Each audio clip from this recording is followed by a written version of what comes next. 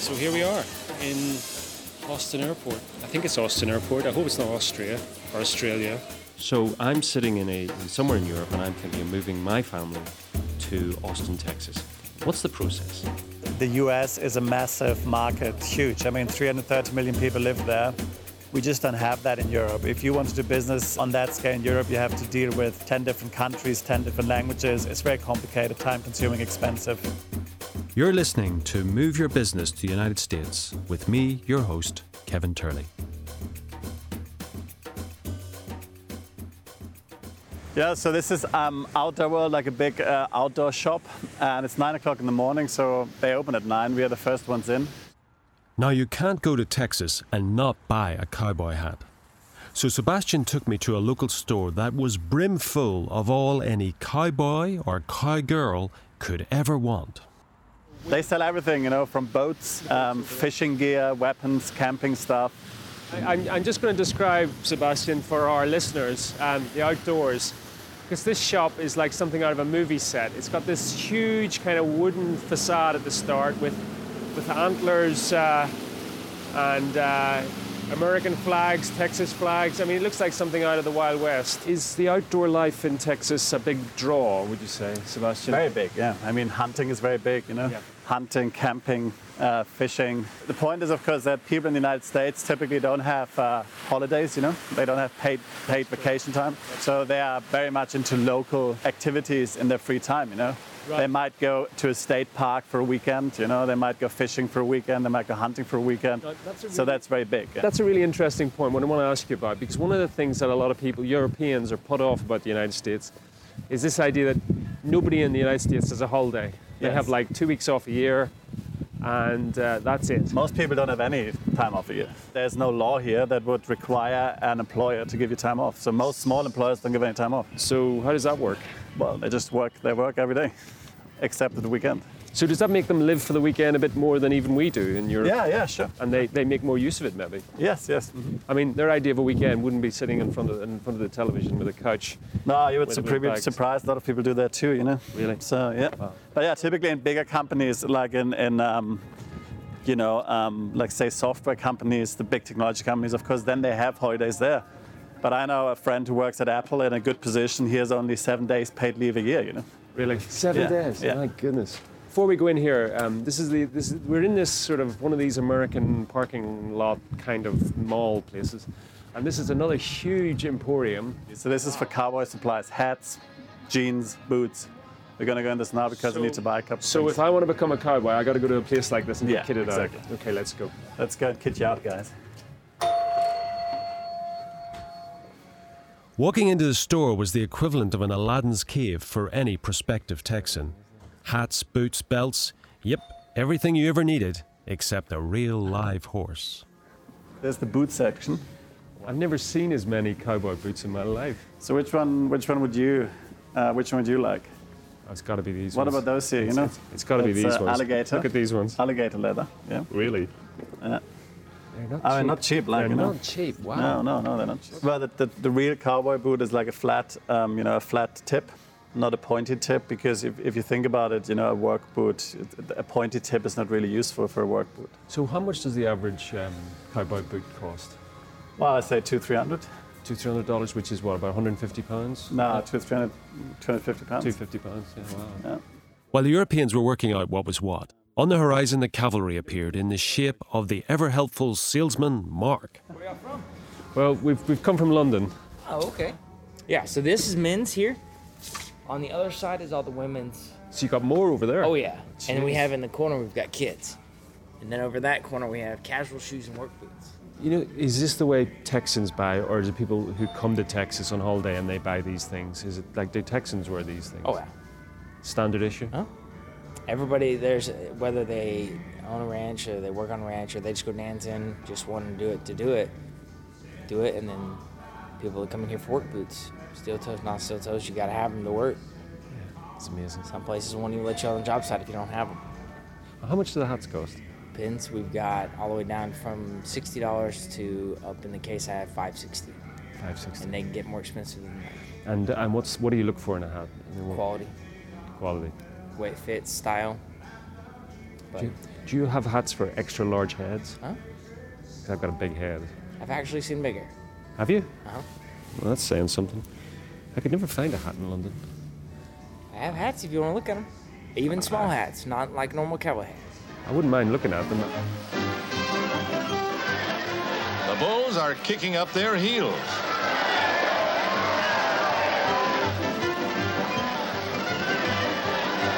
Let go, Cowboy. He can't. His glove is stuck.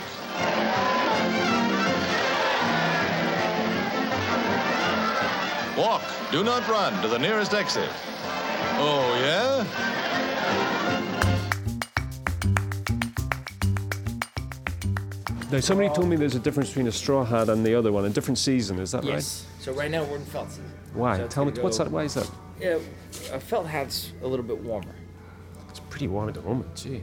Oh yeah, so usually the switch over is usually a big difference. So Labor Day is when we switch to felt season, but it's still warm, so a lot of people still wear their straws. But when we switch to straw season, it's still cold, so some people still wear their felts.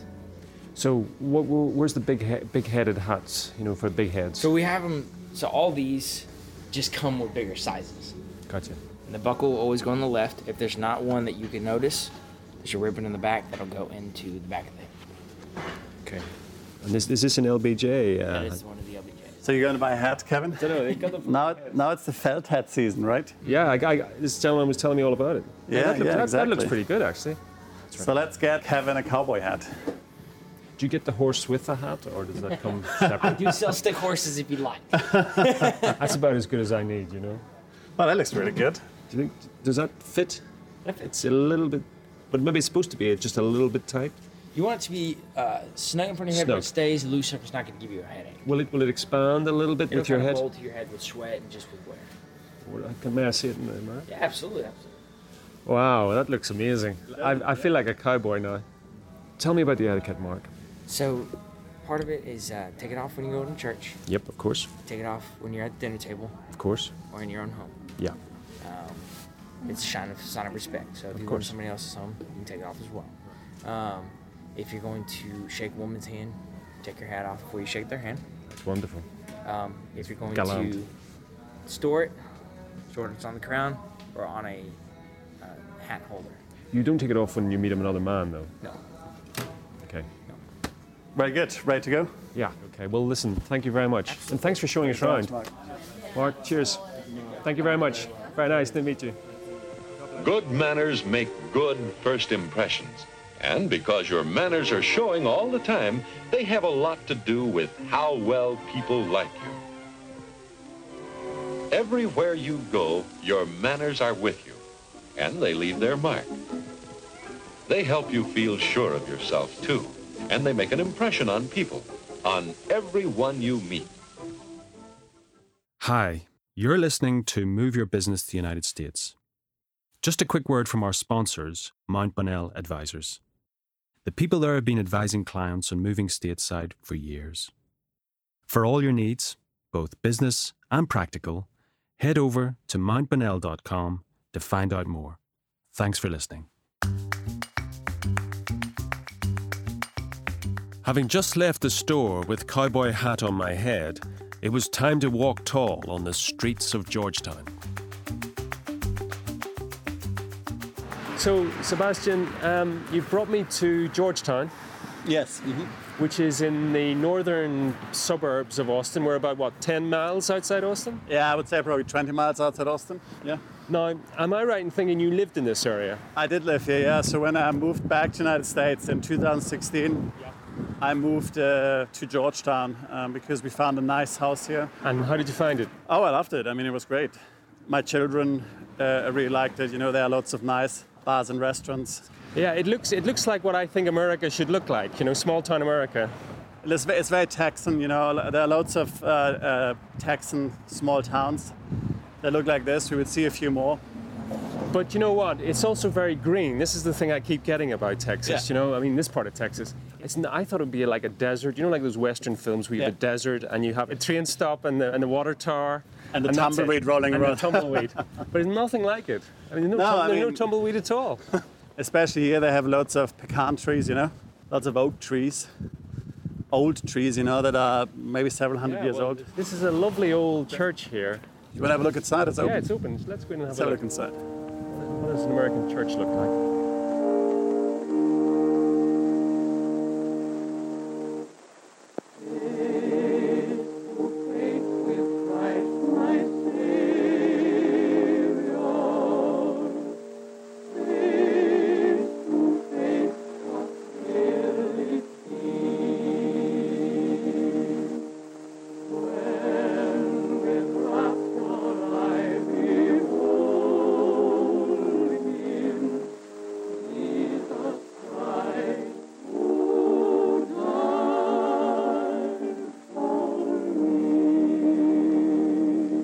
(1881).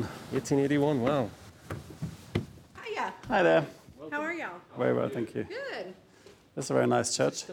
I said this is like, you know that film? What was it called? Back to the Future? Do you know the square? Oh, did they film it here? Marty. No. Marty. So this is the yeah. way that Europeans think small town America looks like. Yeah. Now, we've been driving on the Interstate 35, and I can tell you that most of America does not look like this, right? Right. Yeah. I'm sorry we had to do 35 too. No, It's a mess. listen. It was good because when I got here, I thought, wow, this is nice. It's a sweet place. So we rent it from the city. Yeah. We are Preservation Georgetown. We recently rebranded to be called Preservation, but before that we were called the Georgetown Heritage Society. And back in the 70s, the small square that's so delightful now was run down, broken down, Really?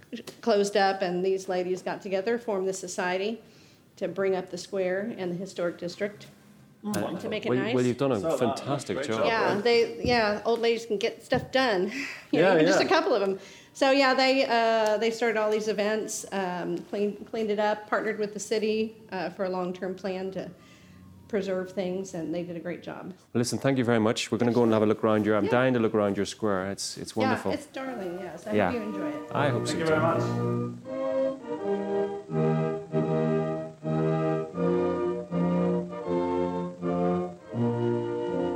On this side is the courthouse, and you will find the same concept or layout in a lot of Texas towns.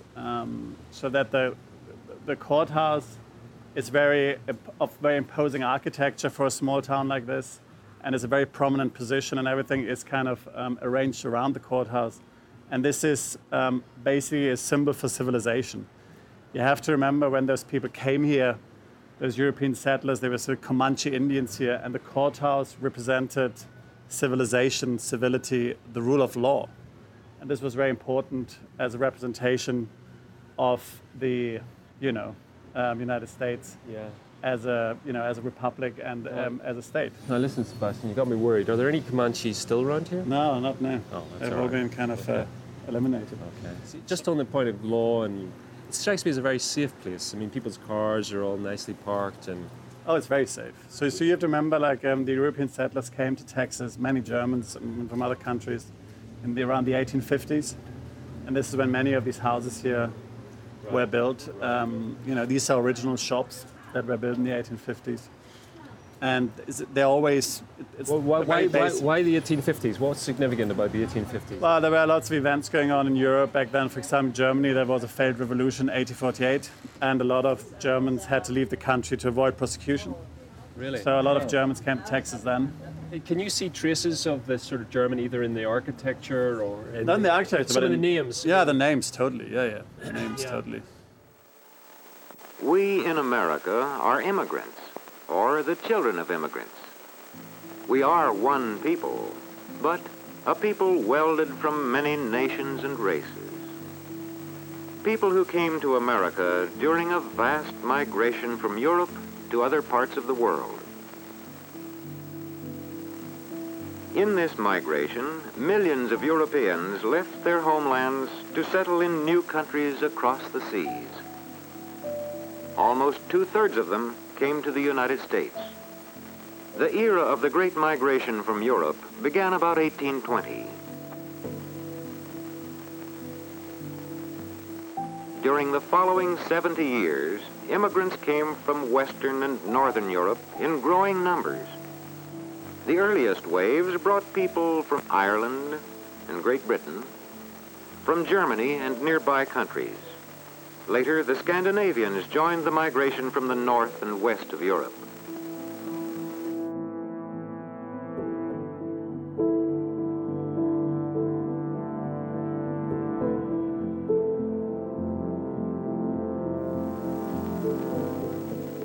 Today, these people of every nation and race have become Americans all, a people still diverse, but sharing common aspirations and drawn together in their common contribution of the skills and talents that have made America a great nation. Texas is full of surprises, and the biggest surprise of all was discovering about the state's German heritage. Sebastian took me to a beer keller in downtown Austin to find out more. Kevin, so I wanted to show you something that exemplifies the German roots, that are existing here in Austin, Texas. So this restaurant was opened in 1866. It's called Scholz's Beer Garden. And they serve traditional German food, or I'd say rather Bavarian food. And how did you like it? How did you like the schnitzel? It was very nice. It felt very authentic German food. And the atmosphere here is, although it's Texas, it still feels quite European, Middle European. And you didn't even know that there was such a thing as German pasta, right? I didn't. How did you like it? I do now, and I'm a fan. Yeah, it's great. So there are loads of places like this in this area and around it. Like German beer gardens, German restaurants. Of course, it's all a bit nostalgic, and it's good fun for people to come here. Yeah, lots of possibilities to go to German restaurants. Yeah. It's quite an eye-opener, actually. I didn't realize how Germanic this whole part of Texas was. Exactly. I mean, we have seen this now in various places, and there are places like Fredericksburg, New Braunfels, Bernie, which are all German names. So yeah, there's a lot of German history here. There were like roads called Weimar and this sort of thing, and it's all very German. Yeah, I mean, Germans came in the 1850s, and since then, I guess they, especially after the First World War, they tried to be a bit under the radar, they didn't speak much German anymore. But there are still actually clubs of German-speaking Texans who meet up to, regularly speak the language. So you hear German spoken quite regularly on the streets of Austin? I think that's a bit of an exaggeration, but yeah, I mean, must be that many tourists, But yeah, I mean, a lot of German Texans are proud of the heritage and celebrate when they can. That's good. That's really good. Shall we take a look around? Let's do that. Have you seen the beer in the middle? The massive Stein, yeah? Stein. Yeah, it's incredible, isn't it? I mean, the beers they serve are definitely very well-known German beers. Big breweries, Spaten, Hans Kanner Weissbier, Veltins. So this is all very German stuff. And what about the construction? Does it remind you of a German beer keller? A little bit, I guess. So this thing there, this says Grüß Gott, tritt ein, bring Glück herein. It means welcome. Come in and bring luck with you. I'm not sure why they have a rabbit there gnawing a carrot, but I mean, anyway, well, it has to do with luck, who knows? Lucky paw. Yeah. And this says, das Leben besteht nicht nur aus Vergnügen. It means life is not all about fun. I think I assume it's a quote, maybe by Bismarck. Might be that he said that. He was a very serious character, Bismarck, so... Has he got a beer garden? It's got a beer garden.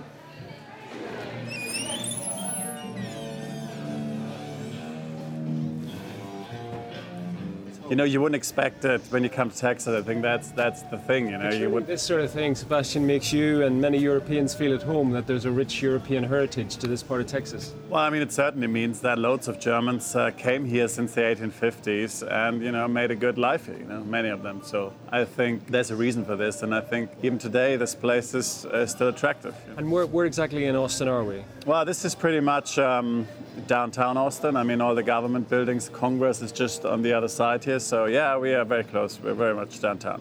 So this is a good location for anyone to come who wants some German nostalgia, beers, and a good time.